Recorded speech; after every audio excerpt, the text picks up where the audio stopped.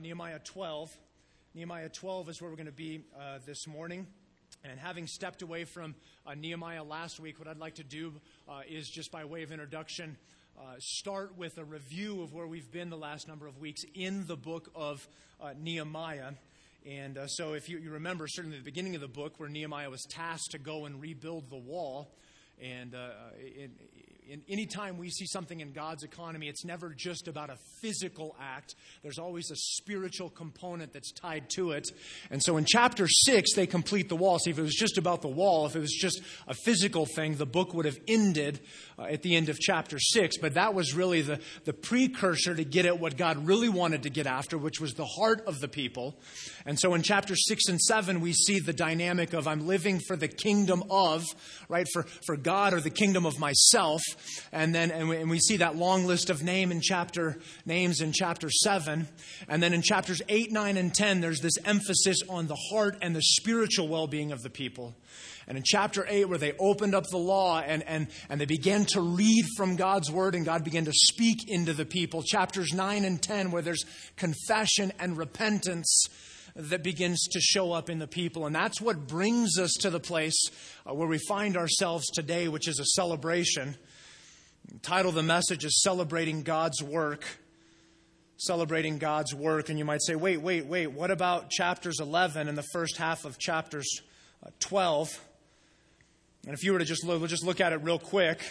I'm not up for public humiliation, so I wasn't really interested in reading a righteous 60 verses of names, most of which I can't pronounce. Okay, and while chapter 11 and the first part of chapter 12 is usually good for a few rounds of I'm glad my mom and dad didn't name me that, there's not really a whole lot of substance in terms of preaching material. So let me follow that up with one thought from the other side of these names. That don't miss the fact that even though we're not going to spend any time talking about these names and locations, that each of the names and each of the numbers that are recorded in chapter 11 and chapter 12 represent a person, a specific individual who is created in the image of God, that is loved and cared for deeply by God, so much so that God chose to write their name in Scripture.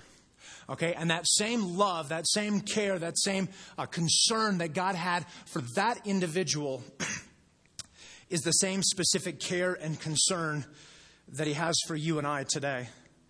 See, we don't serve a God who's disinterested. We don't serve a God who's distant, but we serve a God who knows our name. Okay, and He knows who we are, loved ones. And so just by way of summary, we'll let that be the summary for chapter 11 and the first half of chapter 12. Let's read starting in verse 27 to the end of the chapter. I'm going to skip a couple of portions because it's just going to be a long list of names or locations. But starting in verse 27 of chapter 12, celebrating God's work, here's what we see.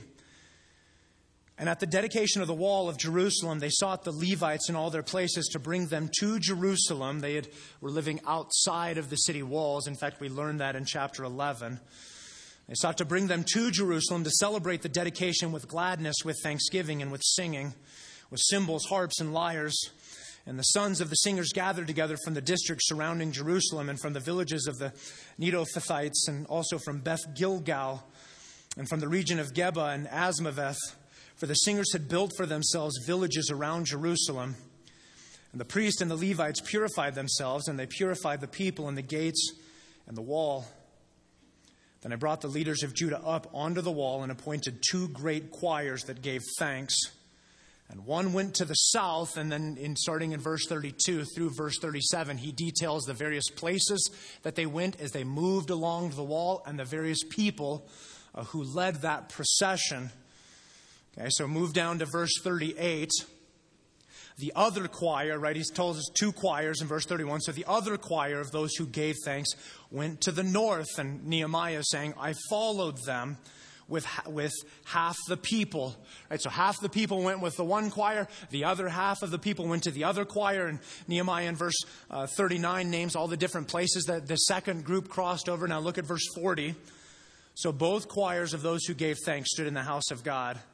And I and half of the officials with me, and he lists them in verses 41 and 42. Verse 43, and they offered great sacrifices that day and rejoiced, for God had made them rejoice with great joy. The women and children also rejoiced, and the joy of Jerusalem was heard far away. Verse 44, on that day men were appointed over the storerooms, the contributions, the firstfruits, and the tithes, to gather into them the portions required by the law for the priest and for the Levites according to the fields of the towns.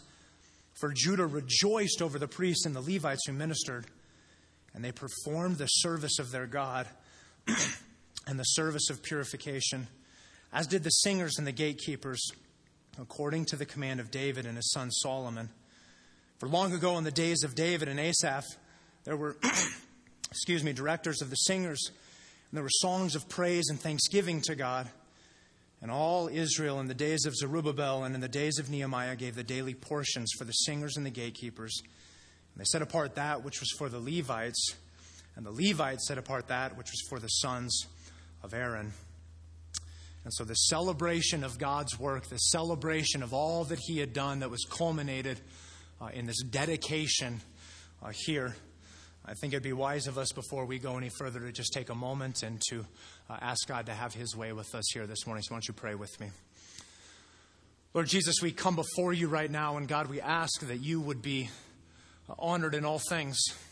God, we pray that a true celebration of you would take place, that there would be a true righteousness in our celebration, in our lifting up, in our honoring of you, Lord. And so we come now, we ask, God, that you would have your way amongst us, that God, that we would hear from you, that we would hear from your word, that your Spirit would direct and guide us in all things. So Lord Jesus, would you come and have your way, and not only in us, but God, I pray for Pastor Carlos Griego and for Redemption Rio Rancho. We pray in that church that you would have your way there as well. So Lord Jesus, come now. Let your Spirit move us and prompt us in the ways that we need to be moved and prompted. Would you help us to rightly celebrate all that you've done and all that you are? We thank you and we love you, and just pray this in your name. Amen. So celebrating God's work, three things specifically that I want us to see here this morning. And there's really a progression in this text that should be very much a progression of what happens in our lives in terms of rightly celebrating all that it is that God does in our lives. So notice this, first of all, celebrating God's work. Here's the first thing, is celebration and thanksgiving. Celebration and thanksgiving. Verses 27 through 42, we see this principle, this truth show up. And so while this is the majority of the passages that we're going to look at this morning, this will also be the majority of where we spend our time this morning. So don't freak out when 2/3 of the message is spent in the first point. I get that, okay? But it's where the majority of the verses are. And so here we repeatedly see this theme of thanksgiving.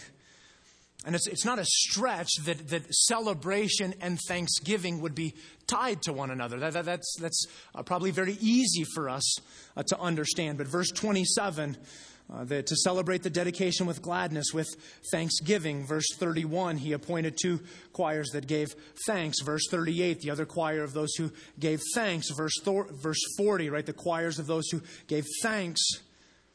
This notion of thanks is heavily on Nehemiah's mind. Now look at verse 27 specifically, because verse 27 is really a summary of verses 27 through 42. And so at the dedication of the wall of Jerusalem, they sought the Levites in all their places to bring them to Jerusalem to celebrate the dedication. Now notice these 3 words here. Here's how they wanted to celebrate: with gladness, with thanksgiving, and with singing. Okay, those 3 words really summarize what we're going to see here in the next 15 verses.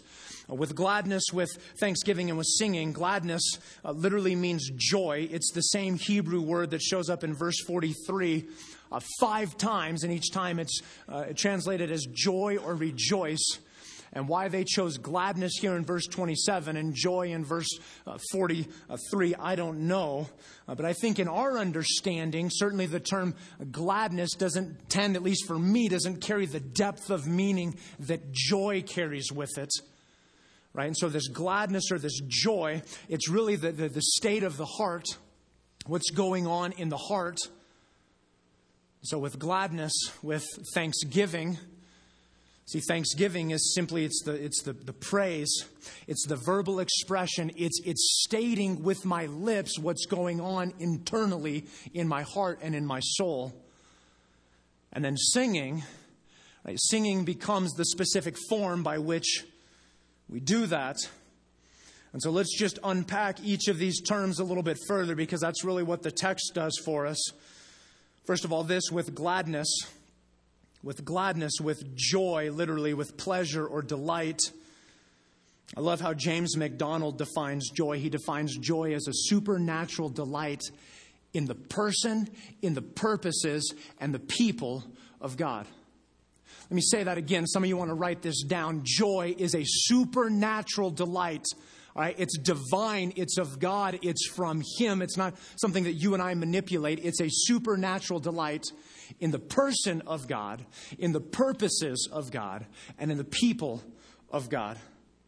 And see, it starts with the heart. That's where it begins in a celebration in thanksgiving. It has to start in the heart. That's where true thanksgiving emanates and pours forth from, is from a heart that has a supernatural delight in who God is. So notice as we begin to frame all three of these items, this is really critical, that they sought this out. Right, they went and sought out the Levites. They were intentional, deliberate, purposeful in seeking these people out. And then notice how they're going to celebrate the dedication. They're going to do it with gladness, with thanksgiving, and with singing. See, they understood that just because a good thing was happening, that joy is not inherent in that. Just because a good thing is happening, joy or gladness is not inherent in that. Of course, the inverse of that is true as well. That just because a bad thing is happening doesn't mean that there can't be a joy or gladness in that particular item. See, and I think that's where so many of us get this crooked. This is where so many of us go sideways, is we firmly believe that our circumstances and our situations dictate and determine and drive whether or not there's joy and gladness in our lives. See, if things are going good for me, then certainly there's joy in that. But if things are bad, then there's no way that there can be joy in that. And it's why so many of us in our world today will chase, right? We'll chase things to alter our circumstances. That's why so many of us want more money. We want to be famous. We want possessions, right? We chase the mythical unicorn of happiness. Because I believe I've been duped into this wrong thinking that if I can alter the circumstances, if I can alter what's going on around me, then that's where the joy comes from. Now listen, joy is driven and determined and dictated by Jesus, period. All right, that's where the joy comes from. It's driven and dictated and determined by Him. See, that's why the Scriptures can tell us, count it all joy, brothers. Count it all joy when you encounter what? Tell me, what's the next part of the verse say? Trials. You ever thought how just whacked out and crazy that verse is? I mean, think about that. Hey, when things go really poorly for you, I want you to count that as all joy. And in fact, just to give you an idea of just how wacky it is, the next time your non-believing neighbor or coworker or friend is going off about how their life is falling apart, just think about dropping that verse on them. Hey man, just count it all joy when you encounter various trials. And then when they look at you like you're a three-headed dragon, right? Like, what is wrong with you? Right? Because stripped of Jesus, the thinking, the notion, the belief in life is that my circumstances and my situation determines whether or not there's joy in my life. Jesus determines and drives whether or not there's joy in my life. It's why the Apostle Paul in Philippians 4, when you ever thought about how crazy this is? Hey, be anxious for nothing. Okay, true confessions. Anyone got something going on in their life that causes a little bit of angst in them? All right, church, come on, raise your hand. Raise your hand if you've got something like that going on, right? Hey, be anxious for nothing. Now, stripped of Jesus, you're like, man, what are you, living in a bubble? What is wrong with you? But it's what Paul says right before that. The Lord is near. The Lord is near. Because Jesus is near, you can be anxious for nothing. See, our situation, our circumstances don't drive and determine whether or not there's joy. It's determined by our Savior. And some of you are here this morning and you're chasing something, hoping, thinking, praying that that's going to be the thing that's going to change what's going on in your heart. If it's not Jesus, it has no power to dictate and to drive a joy deep into your heart. All right, so a celebration and thanksgiving, it starts with gladness or with joy, which is in the heart. Then this secondly, right, celebration and thanksgiving. Well, there's with thanksgiving, right, with thanksgiving. And the way that we begin to cultivate and foster a gladness and a joy in our heart is in this notion of thanksgiving. And so, right, to celebrate the dedication with gladness, with thanksgiving. And see, really what we see here is this idea that as I begin to express gratitude, as I begin to express thanks, as I begin to tell God, thank you for what you've done, joy begins to well up inside of me. See, because here's what happens. Here's what happens. When I begin to identify God is doing this, God, thank you, it begins to take my eyes and my focus off of my situation and the circumstances that's going on around me. It takes my eyes off of myself, and it begins to reorient my focus back to Him. Now, you can't spend much time with your eyes on Jesus without being changed, and without being grateful, and without being thankful. Okay, and so the thanksgiving and beginning to identify all that God is doing begins to get our eyes and our hearts and our minds fixated back on Him. Now, let me be really careful here, because what I don't want you to hear is that there's some way, that there's some formula to manipulate God into giving you joy, because that's not at all what I'm saying here. And there's a huge distinction between, okay, well, if you would just 3 times a day say 5 things that you're thankful for, then you're going to have joy in your heart. Okay, that's a moralistic corruption, and that's dead, and we want nothing to do with that. But that's very, very different than beginning to recognize and identify, God, thank you, God, thank you, God, thank you for this, and getting my eyes fixated on Him. And in that, where He begins to change us and change our hearts and change the things that we're passionate about. And so with thanksgiving, now, right, the danger in thinking that joy shows up in our circumstances is thinking that unless life is good, I can never get to the place where I can be thankful. And that's why this is so critical, this notion of thanksgiving. So how do we break the chain? Well, we begin to express thanks. Now, notice verse 31 really begins to tell the story of this. So look at what it says, what He did. Then I brought the leaders of Judah up onto the wall. And so right, all the people gather, and He brings up the leaders onto the wall. And I don't know if He just wanted to publicly acknowledge them. We don't really know what exactly it is, but He brings them all up onto the wall. And then apparently that's not enough, because notice what He does next. And appointed 2 great choirs that gave thanks. Right, so they're all standing there, and Nehemiah just starts, you. In fact, I need some volunteers. Give me 6, 8 volunteers. Come on, get up here. I won't make you say anything, I promise. Come on. Give me at least 6. Here we go. All right, thank you, Steve. Steve Moore running all the way from the back. You people up front should be disappointed. All right, I told you I wouldn't make you say anything, but I'm going to make you each sing a solo. No, I'm just kidding. I would never do. I have an intense fear of singing in public. All right. So right, he starts identifying, okay, you're going to be a choir of thanksgiving. And so notice in verse 31, one went to the south on the wall. And so here the choir, he brings them up on the wall. And what the choir does is they begin walking around the wall, and they're heading towards the temple, all the while giving thanks. Go ahead, man. Go ahead, just lead us. You guys are free to give thanks. I won't make you say anything. And then in verse 38, no, y'all going to go the other way, right? You guys head to the north. So you guys start walking at the wall. That we'll say the temple is in the back of the sanctuary. Go ahead. And so they're walking, right? And as they're going along, right, they're walking on the wall. Now stop for a second. Because no doubt, the people that are in these choirs, as they're walking along the wall, came to a place where they're thinking to themselves, I remember when this was in utter ruin. I remember when this was destroyed. I remember when this was just a huge hole. Right? And no doubt, I'll go ahead and keep going. Y'all can just keep going. In fact, you can just make your way back to your seats if you want to. And not only that, not only did they come to that place where they remembered that piece, but no doubt they came to the place where they said, remember when you and we worked on this part right here together? And do you remember when I stood guard, Alan, and you were working on the wall and then we flip-flopped? You remember that?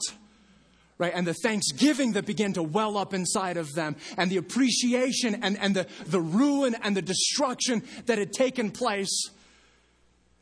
And in that moment, right, in that moment where they're reminded this was destroyed, this was ruined, this was a pile of rubble. But God, in all that you did, you restored this. You rebuilt this. You made this right. See, because it's no different in your life and in my life, is it? See, where we could walk around metaphorically on the walls of our life, and you begin to walk over some of the places, man, I remember when this was in utter devastation. And I remember when there was nothing but ruin in my life. I remember when that broken relationship seemed like it would never be healed. I remembered when I thought that my marriage was done. I remembered when I thought there's no way that I'm ever going to be able to pay these bills. I remember when I thought there's no way that my child's ever coming back, right? You just go ahead and you fill in the blank of whatever it is for you. God, I remember when, and see, some of you, you're in the midst of that rubble right now. You're in the midst of the devastation. And so for some of you, what you need to hear the encouraging word that God's going to rebuild the wall. That God's going to make it right, because that's what God does. He makes it right. Others of you are beyond that place, and you're walking on that wall. And see, you can't come to that place of seeing the devastation, of seeing the destruction, and then seeing God's hand so mercifully and powerfully move without beginning to have the thanksgiving well up inside of you. Without going, God, thank you. God, thank you for how you've moved. God, thank you for how you've worked. See, this is the gospel. Right? This is where the gospel is so prominent in our life, where Jesus has done so much, right? All of us could look back in our lives and go, man, I was a mess and I was broken and I was ruined. And then God, you showed up. You showed up, right? And where thanksgiving becomes so prominent, sometimes, right? Sometimes it's in the enormous and the overwhelming acts of God that we need to be reminded of and thankful of all that he's done. And last week, as Pastor Stephan taught out of Romans 3, right, that's a great example of all that God has done for us.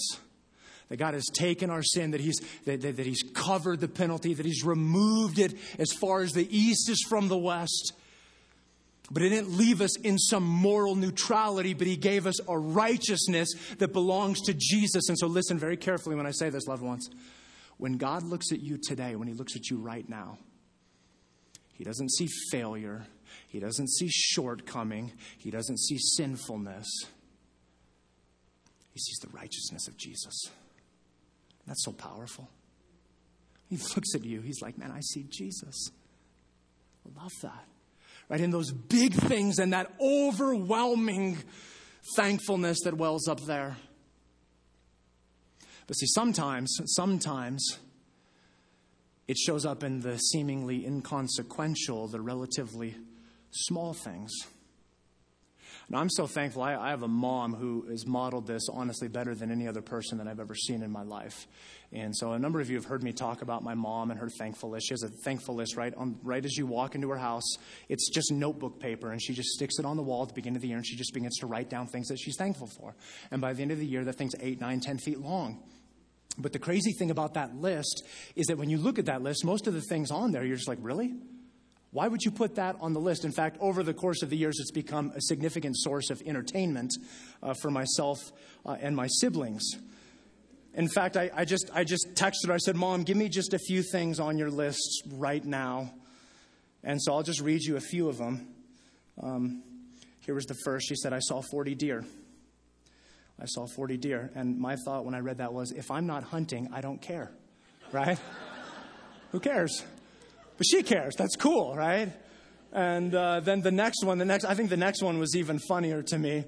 They've had an issue with a mountain lion coming into the edge of the town. And, I'd rather a mountain lion eat a deer than a person. But her next line was, the mountain lion is not getting them all, right? She's so thankful, right? The mountain lion's not eating them all. And I just kind of chuckled and I said, yet, right? That's what they do. Another one, she said, the robins are back. The robins are back. Not the neighbors or not some friends. She's just talking about those silly little birds that come back in spring. Okay? And I found a heating pad and some junk. And then the follow-up to that she had been looking for that. And you look at those and you're like, really? There's nothing substantial. There's nothing significant. There's nothing overwhelming there. And see, here's where I'd push back on that. Because it's a constant reminder of God's presence, His provision, and His care. That's what those are. That God is ever faithful, ever present, always, always, always caring for His children. Becky so rightly pointed out, she said, when you train your heart for thankfulness, it begins to notice and be thankful for the little things. And see, that's what my mom has done for decades, is she's just cultivated a heart of thankfulness. And when you begin to train your heart for thankfulness, it begins to notice and be thankful for the little things. Now, I don't know about you, but I can only speak for myself. I know I've got a lot of training that needs to show up in my life. Right? A celebration in thanksgiving, well, that happens with thanksgiving by being thankful for all that God has done. And of course, in that process where we remove our eyes from what's going on around us and get fixated back on the one who holds all things in our hands. And so with gladness, with thanksgiving, notice then this thirdly, with singing. And so if joy is in my heart and thanksgiving is the expression, singing is the form that's used. Now, it's not the only form that's used in the Scriptures, but it's a pretty common form that's used in the Scriptures, and it's pretty commonly used even in this passage of Scripture. Verse 27 talks about singing. Verse 28, the sons of the singers gathered together. Verse 31, he appointed 2 choirs. Verse 42, verse 38 and 40 also mentioned the choirs. Verse 42, he mentions the singers again and even name their choir director. Right. Repeatedly in this passage, we see this notion of singing. And of course, the whole of the Scriptures are really no different. In Exodus 15, Moses said, I will sing to him. David in 1 Chronicles 16 says, sing to him, sing praises to him. Right. How many times in the Psalms are we commanded and exhorted to sing to the Lord? Both Isaiah and Jeremiah repeatedly exhorted the nation to sing praises to God. Or how about in Acts chapter 16?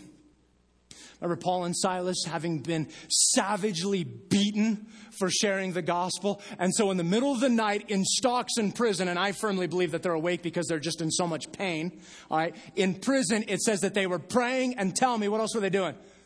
They're singing. That doesn't really seem like the context that I would want to be singing in. I'm guessing you're probably of the same mind. Then you get to the book of Revelation. And you realize that this whole singing thing is going to be a pretty substantial part of what goes on in eternity. Mike, that's good and that's nice, and I'm glad. That's great that you have some passages you can talk to. I don't sing. I'm not really a singer. It's not really my thing. I don't really like it. I don't really feel like it. I can't tell you how many times I've heard those things. It's not for me. I don't really feel like loving my neighbor. There's a lot of times I don't really feel like loving my enemy.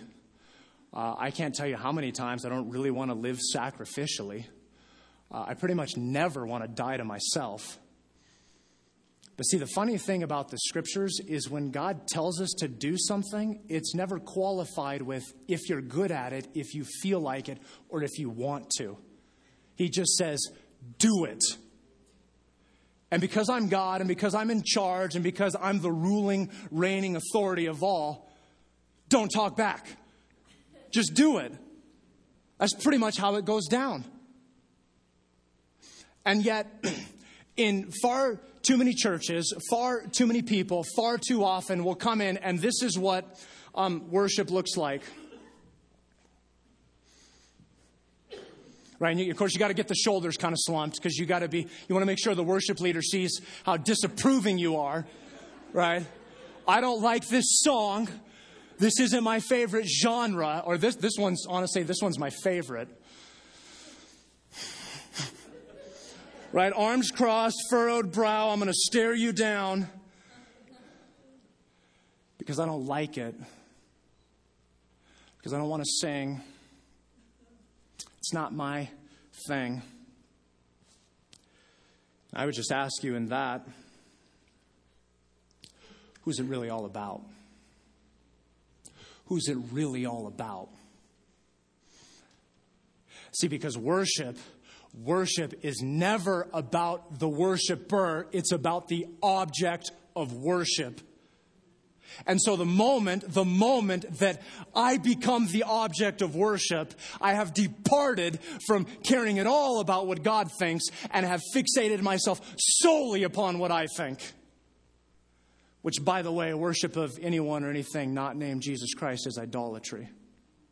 So some of you can come into church, maybe some of you have already come into church, and you've committed idolatry. It's kind of a painful thought, isn't it? That I rolled into church this morning, and within the first 10 minutes of being here, I committed idolatry. Because I made worship more about myself. I made it more about me, more about my preference, more about my wants, what's in it for me, than about the object of worship, Jesus Christ himself. That's a scary, scary thought. All right, so celebration and thanksgiving. Celebration and thanksgiving. We celebrate with gladness or with joy, with thanksgiving and with singing. Notice this secondly, verse 43. If you think you're free of the worship piece, you're not. Celebration and worship. Celebration and worship, really just an extension of what we were talking about. Notice two things here in verse 43, and they offered great sacrifices. Here's the first. How do we celebrate and worship? Well, we offer sacrifices. Right? They offered great sacrifices. It wasn't just a little sacrifice or a tiny sacrifice. It was a great sacrifice. Sometimes worship comes through sacrifice. Now, for the most part, by and large, we tend to be pretty good at doing the praise, the ascription, the adoration thing. We tend to be pretty good at that. But I'll just tell you, man, as Western believers, we really, really struggle to do the sacrifice part well. See, can I worship in giving up something? Can I worship in letting go? Can I worship in releasing? Just ask yourself right now here in this moment, what is it that I'm willing to release? What is it that I'm willing to let go of? What is it that I'm willing to lose in my life to see worship take place? Think about that. What is it that I'm willing to lose to see worship take place? Some of you are like, I'm willing to lose 5 pounds for worship to take place. I'm willing to lose a bad relationship. No, you've missed the notion of a sacrifice. Inherent in a sacrifice is giving up a good thing. See, because you didn't put a lame animal on the altar. You didn't put a flawed animal on the altar. You put a perfect animal on the altar. It was a good thing that you gave up. Am I willing to forego? Am I willing to lose? What valuable, what meaningful, what sacred thing am I willing to sacrifice in order to see worship happen? So just, right, what is it in your life that's valuable? What is it that's meaningful? What is it that's sacred? I just began to think some of the things for me, right? My time. My time is significant to me. My energy and my resources, that's very meaningful to me. My family is very significant to me, right? I often tell people as a pastor, the only professional asset that I have is my reputation, and once that's lost, I've got nothing. So am I willing to do something that some people, even though I know it's the right thing, others would maybe look unfavorably upon in order to rightly worship the King? Maybe you're going, Mike, that's a hard word. That's a really hard word. See, I fear that sometimes that we've lost sight that worship isn't for us and it's not about us. But it will, make no mistake, loved ones, it will shape us. But it's not for us and it's not about us. Celebration and worship, they offered sacrifices. They gave up good things. And then notice this, secondly, they rejoiced in God.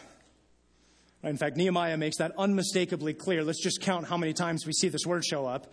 Right, verse 43, and they offered great sacrifices that day, and one rejoiced, for God had made them to rejoice with great, three, joy.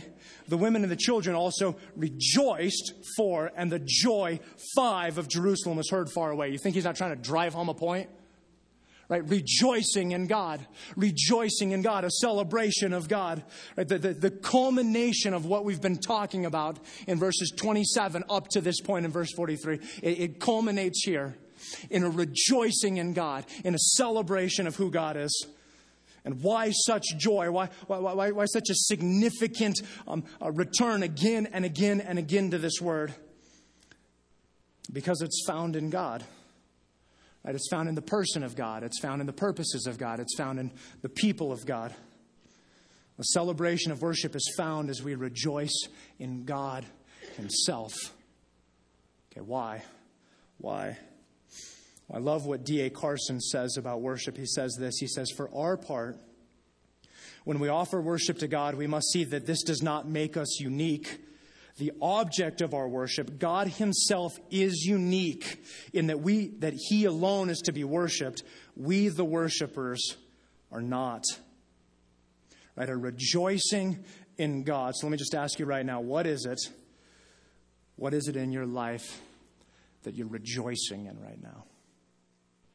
What is it that if I said it, the corner of your lips would turn upward, your soul would begin to be lifted, there would be a peace in your heart that would begin to overflow and overwhelm everything else in you? Is it in God himself? Or is it in someone or something else? Right, a true rejoicing in God. You remember that story in Luke 7 with the sinful woman? And we assume that she was an adulterous woman or there was some kind of sexual immorality that had taken place, though the scriptures just tell us that she was a sinful woman. But do you remember what happened? Right, Jesus is at a Pharisee's house, and she rolls in, man, breaking every social rule imaginable, and she brings this ointment with her. And with her tears and with her hair, she's cleaning off his feet as she's kissing them. And everyone else is looking around going like, what is going on? And then she takes the ointment and anoints his feet. See, I don't know about you, but if I have a $5 gift or a $5 debt forgiven, I'm going to tell you thank you. If I have a $500 debt forgiven, I'm going to tell you thank you. I'm probably going to write you a thank you note. And I'm probably going to make sure that you know that I appreciate it. If I have a $5 million debt forgiven, I'm going to look like a downright fool, making sure that you know how appreciative I am of that enormous debt that has been forgiven me. Now, the illustration breaks down in that Jesus, obviously, you can't put a monetary value on what he's forgiven us. But see, for far too many of us, we treat Jesus and what he's done for us as the $5 debt. Hey, thanks, man, appreciate it. Cool, bro, I'm glad you could do that for me. Not like the $5 million debt that it truly is. Right, a true rejoicing in him. And we need to be lost, right? We need to be lost in the object we worship with no regard for anyone else around us. A celebration in thanksgiving, celebration in worship. Here's the final thing. Look at verses 44 through 47. It's celebration and service. It's celebration and service. And so in verse 44, it talks about different men being appointed over different things and the people rejoicing over the priests and the Levites who ministered. Look at verse 45.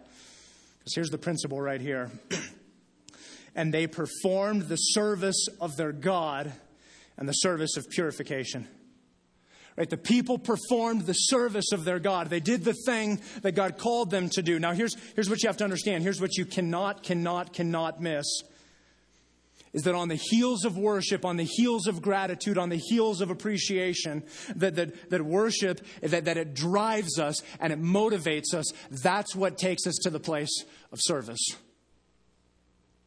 An appreciation for all that God has done, a thankfulness for all that God has done, a worship of who God is. That's what moves us to the place of service. And we see this repeatedly throughout the scriptures. And when I say service, I simply mean using the time, energy, resources, and talents that God has given to you to do what he's called you to do. Where thanksgiving and worship move us to the place of rightly engaging in service.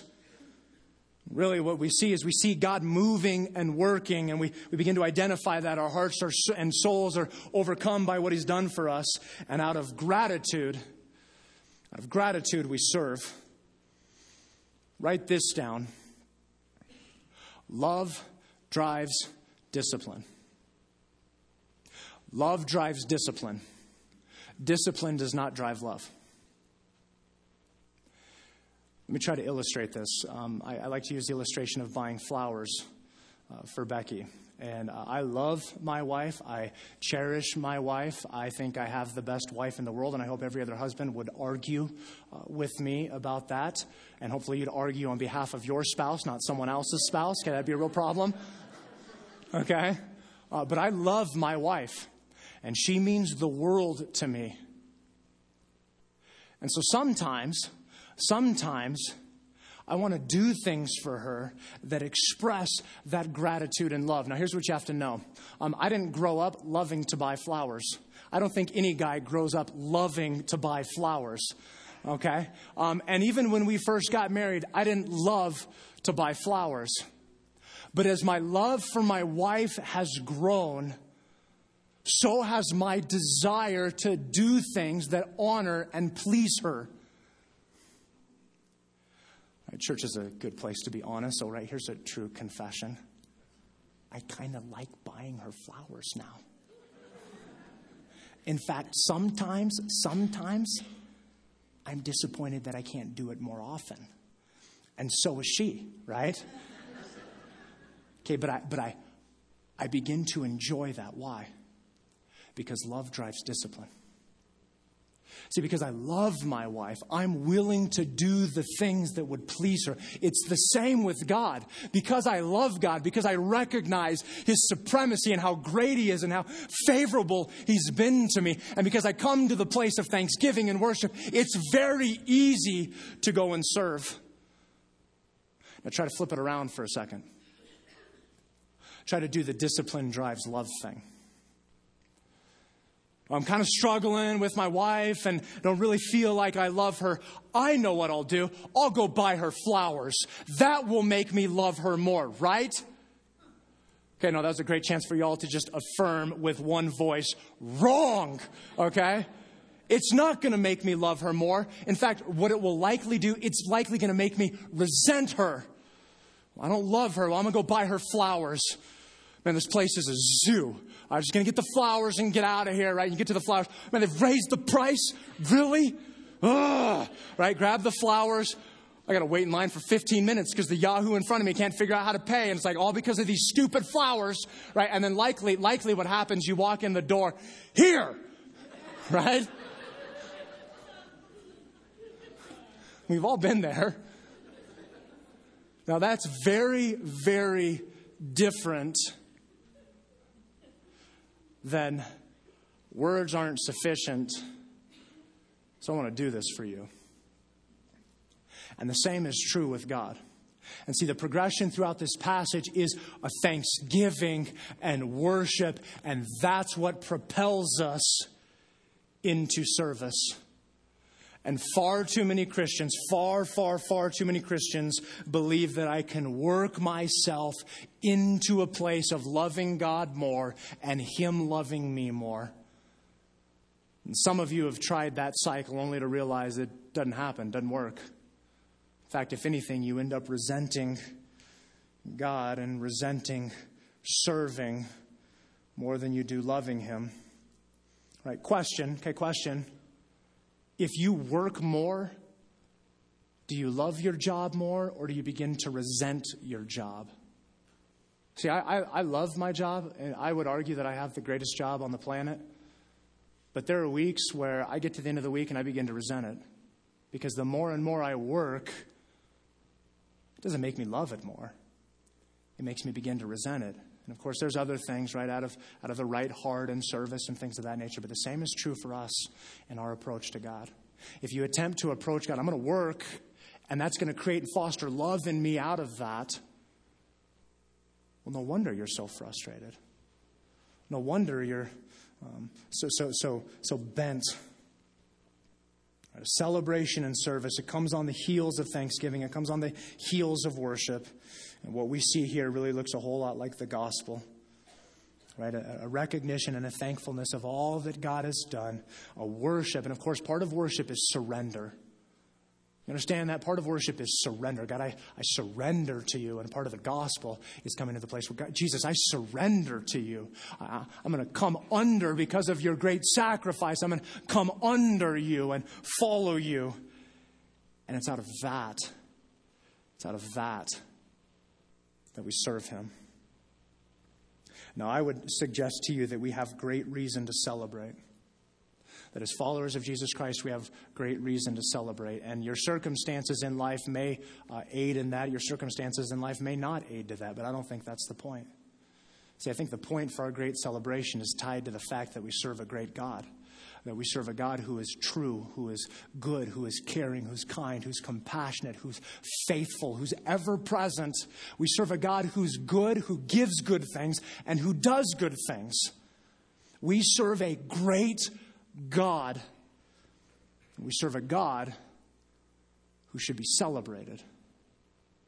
And so with joy in our hearts and with thanksgiving on our lips, we're going to do that now and finish our service this morning with some extended time in worship. So worship team is going to come up. I'm going to pray, and then we're going to have a chance to make sure that we all get this right before we walk out of here. Pray with me. Lord Jesus, we thank you. God, we thank you for all that you've done.